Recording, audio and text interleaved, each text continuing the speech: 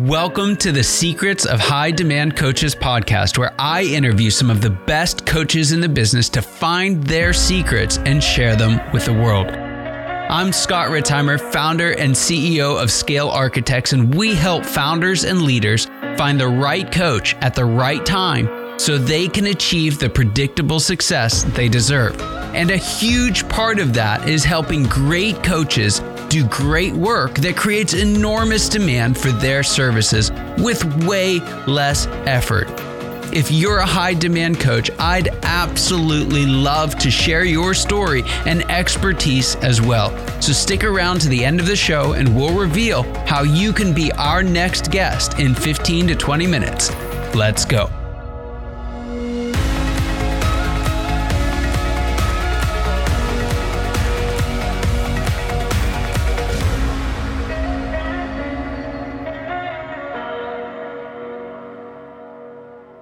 Hello and welcome. Welcome once again to the Secrets of the High Demand Coach podcast. And I'm here with a very unique high demand coach, and that is the one and only, and I mean the one and only Ron Brewster, who has spent the majority of his very storied career with an unbelievable organization called Youth with a Mission. They're a global nonprofit with tens of thousands of staff on basically every populated continent around the globe. And Ron's been there since 1987. And aside from 3 years on staff at a Foursquare church in Roseburg, Oregon, his entire ministry career has largely been dedicated to YWAM.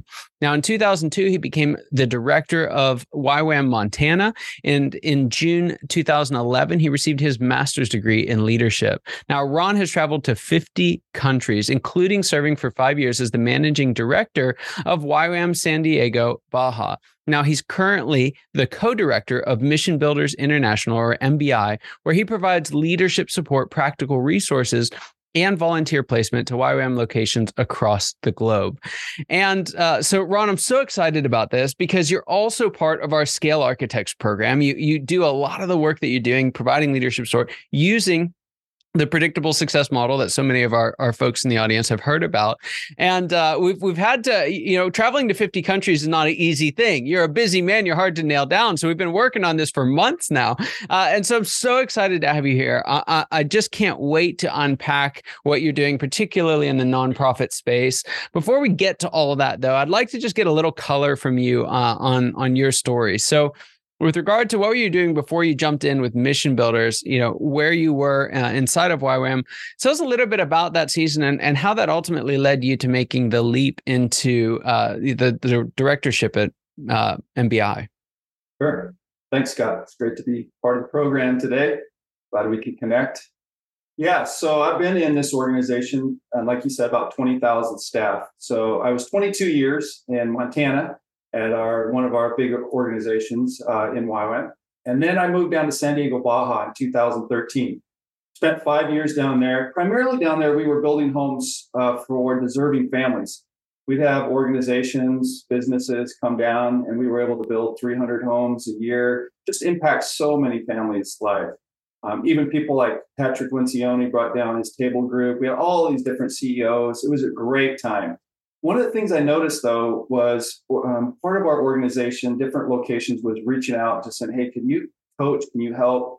And it was the managing director trying to manage a very large organization of 220 staff members, 3 different locations in Mexico and San Diego. And I just wasn't able to do both. And so I had to make a choice. Do I stay focused on one of our YWAM locations, or do I help all of the locations or many of them? So myself and a small group of people decided to head back up to Montana, and we took over what was called MBI Mission Builders, and we've kind of built that out now. And we're serving YWAM globally with coaching services. We have architect on staff, just a bunch of different professional level services. That's fantastic. And so within the environment of YWAM, kind of serving as an internal coaching consultant, what would you say some of the most important work you're doing for these different bases and the leaders who lead them? Yeah, I think for our organization, and it may be similar to other organizations, but for us, we work with what we call the T1 team. So in the predictable success model, that's kind of your highest level leadership team, C-suite probably for businesses, and helping them to be cohesive as a team. And then also bringing some clarity to that decision so that when they're making decisions and they're leading this organization, there's a cohesive leadership team along with some clarity. And with that, with our predictable success model, it's been so good. The language is so great for our organization is we come alongside them, the leaders, and say, okay, what size are you supposed to be? Where are you growing? And helping them to realize there's basically two choices within the model that they can do. And this language that we're bringing and the model is pretty revolutionary, and it's really helpful to the leaders. And they often don't feel like failure. Sometimes they're feeling like, man, I'm just failing. And then we go through the model and they're like, okay, this is somewhat normal. Yeah. Yeah. It's such a great point, because there's this idea, and nonprofits are not impervious to it, but it's this up and right? If we're not getting bigger, if we're not scaling up, if we're not hundreds of staff, we're not succeeding. Mm-hmm. And I think that's especially hard in the YWAM base environment, because other bases are. And so just explain a little bit about why is it that you would not want to be a larger organization? Yeah, well, that's a great question, because in our organization, we're all about vision, entrepreneurship. We have a lot of young people. Growth and multiplication is huge, which is awesome. I mean, it's really great because we can dream, we can vision. It's a very decentralized organization as well. But there is this thing where if we don't have a big piece of property and we don't have 100 staff and we don't have 15 different things we're doing, are we really productive? Are we really successful? Because we do have some of our locations that are real, like we have a ship, we've got all these different locations. So coming alongside our YWAM leaders, where probably 80% of the locations probably aren't going to get over 30 full-time staff, and helping them understand that they can stay in that stage that we call fun and predictable success, where you are growing, because growth is important, but you're growing more by addition versus multiplication or scaling on like a J curve. Yeah. And so what about that guy or girl who says like, I want it all, right? Like I want to be small and nimble, and I also want to scale this thing to be hundreds of people. Like, do you come across that, and how do you help folks navigate that desire? Yeah, I think sometimes our leaders, because they are visionary and entrepreneurial, and so, and they're not much of a systems process person, right? And so they love being able to move fast, quick, make decisions. And sometimes just by who they are and their vision, they grow this thing. But now all of a sudden, like in the model, it's become more complex. And now all of a sudden there's complexity, and they're still trying to act like they were 30 and smaller in that fun stage, but they're actually in what we call whitewater now. And complexity has taken over and they get stuck. And so we have to come alongside and really kind of help them think through, all right, do you want to go through this whitewater to get to what's called predictable success or repeatable success? Or do you want to go back to fun? And I think helping leaders understand that there's a choice, and understanding, really counting the cost of what it means to go all the way through and get to that predictable success part is going to be quite difficult, at least in our organization. Well worth it if that's what you want to do. But we just kind of help them sort through that there's actually two different directions they can go. And I love the point that you're making here, and I don't want it to be overlooked, but either one is success, right? Both are equally valid. Neither one is better or worse than the other. And one of the things that I've found kind of drives or forces the decision, particularly in nonprofits, is mission creep, right? I was working with a nonprofit once, and they had as many ministries as they did staff. And so one of the things that kind of creates that complexity that we're fighting, and often comes as a result of that kind of visionary entrepreneurial ideas. Oh, we can do this ministry and this ministry. There's these people that we can serve and these people. So where does that mission creep come from, and how do we keep it in check especially if we want to stay small and nimble? Yeah, from our organization, we try to make sure there's some clarity. So when we're first working with the teams, really trying to get clear on their vision, on their mission. And we use some of Patrick Lencioni's material, and they have 6 critical questions. And inside of that is, what kind of drives you? Why do you exist? But inside of that also is the what's your strategic anchor, or kind of the how that you get this done. And so as we're working with the team, we will write up on the board, and there will be so many things because it's such a visionary organization. So, I mean, there's 100 different things, and then they don't feel successful when all of them aren't happening. So I think just trying to get clarity on, okay, we have an overall organization vision, but each location actually is unique in that. And there's a lot of room in our organization because there's really no formal headquarters. And so it's really easy to kind of drift if you're not careful in our organization because you're kind of independent. And so the corporate board, as well as having leaders like us come in and try to help stay focused, I think is a big help. Yeah. And you've got kind of the privilege, if you will. I don't know that it necessarily feels like this, but you get the perspective is probably a better word of being able to see what happens 100 decisions into that flow, right? So because mission creep is not one big decision to just be confusing. That's no leaders out there trying to confuse their people.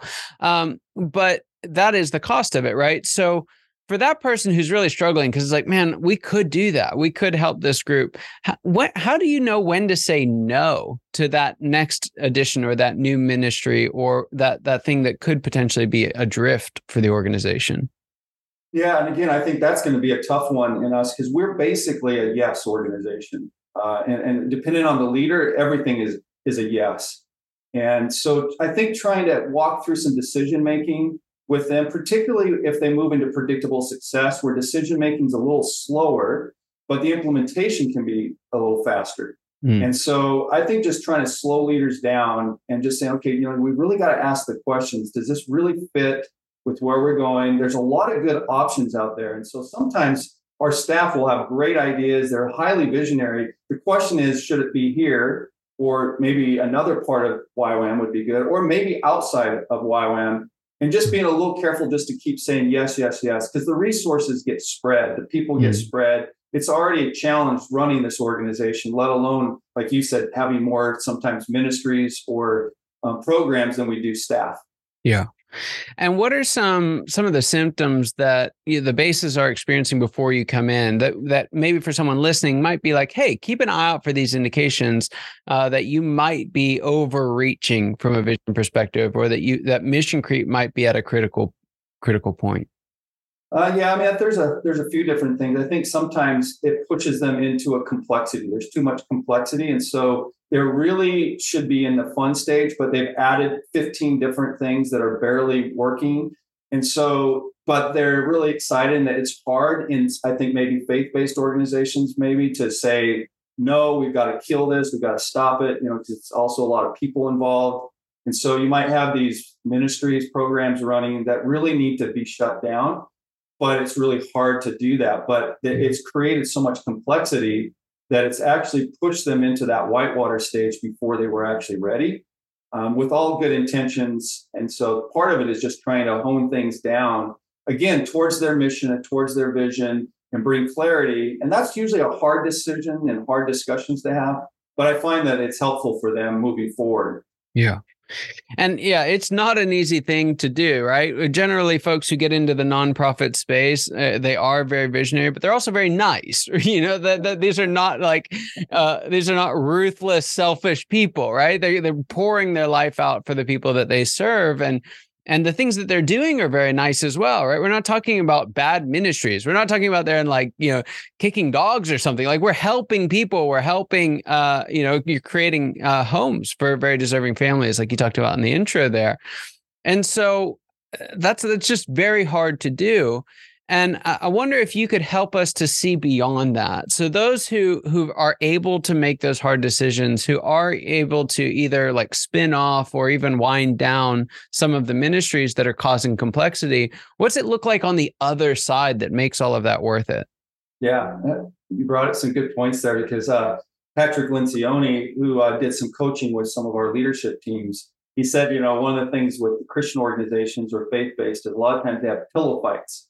Instead of actually being able to disagree and, really pound the table, we're all trying to be so nice. And so that can be a challenge when everybody's being nice. But, I think we can be respectful, but also have those hard conversations. And one of the things I've seen in our organization is we need to have what we call operator visionary. And so if we have the primary visionary of the organization, as they grow, they need to have that mixed leader who has an operational ability. They like to get things done, maybe with some vision, and then they can run something. And you can do that for a while. And right now with mission builders, we've actually chosen to stay in fund. So we have 8 different visionary operators who are also building teams, and we're able to do that. When they move up above into that, then it's really trying to get that leadership team that we use, the phrase is enterprise commitment, so that high level leadership team is thinking about the whole enterprise. And then we're making what's called high quality team-based decision making. And it just slows things down a little bit. So for some of our leaders, they hate slow. And for the ones that just are like, I don't want to put in systems and processes and slow everything down, fun is the best place for them to hang out as an organization. Yeah. Yeah, it's so true.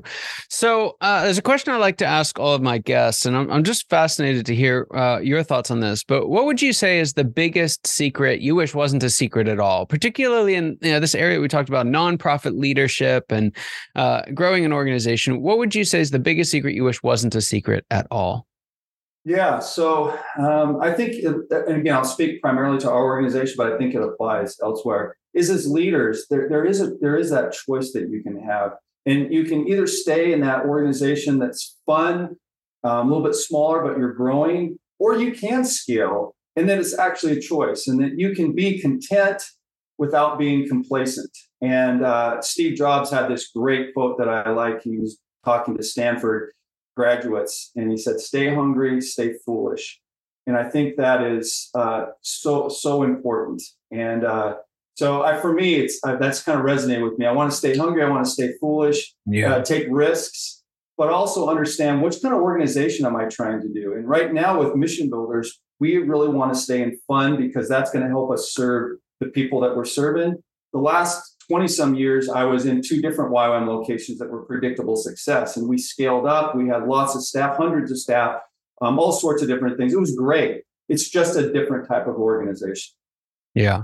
Yeah. Fun and predictable success. For those of you who haven't done it, you can head over to scalearchitects.com and there's a life cycle quiz there. If you don't know what these stages are, want to know what your stage is, check that out.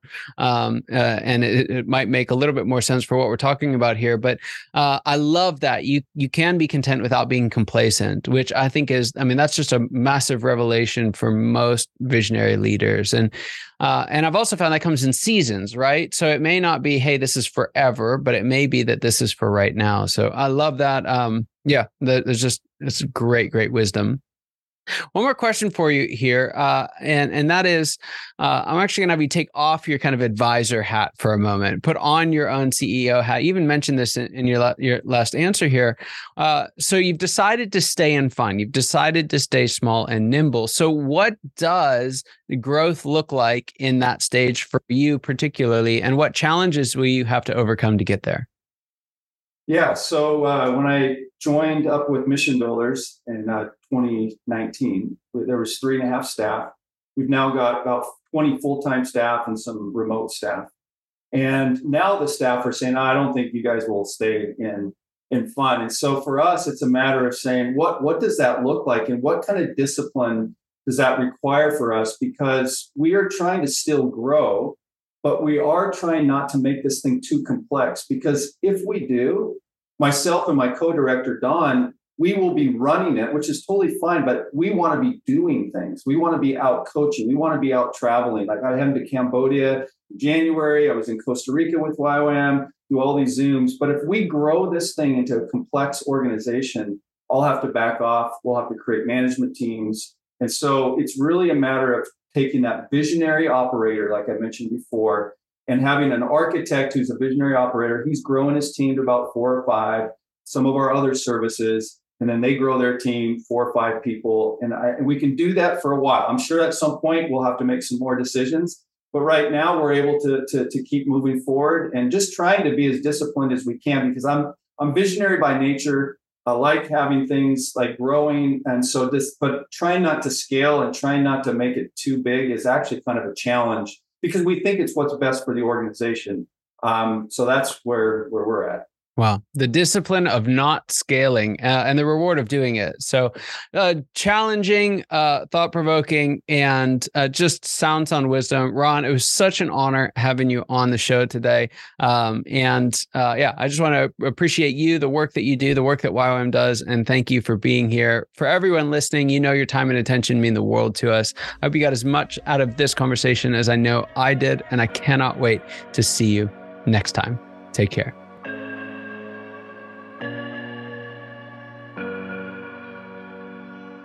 Scott Ritzheimer here. Thank you so much for listening to the Secrets of High Demand Coaches podcast. If you are a successful coach, consultant, or advisor who's built a strong book of business and would like to be on the program, please visit go.scalearchitects.com.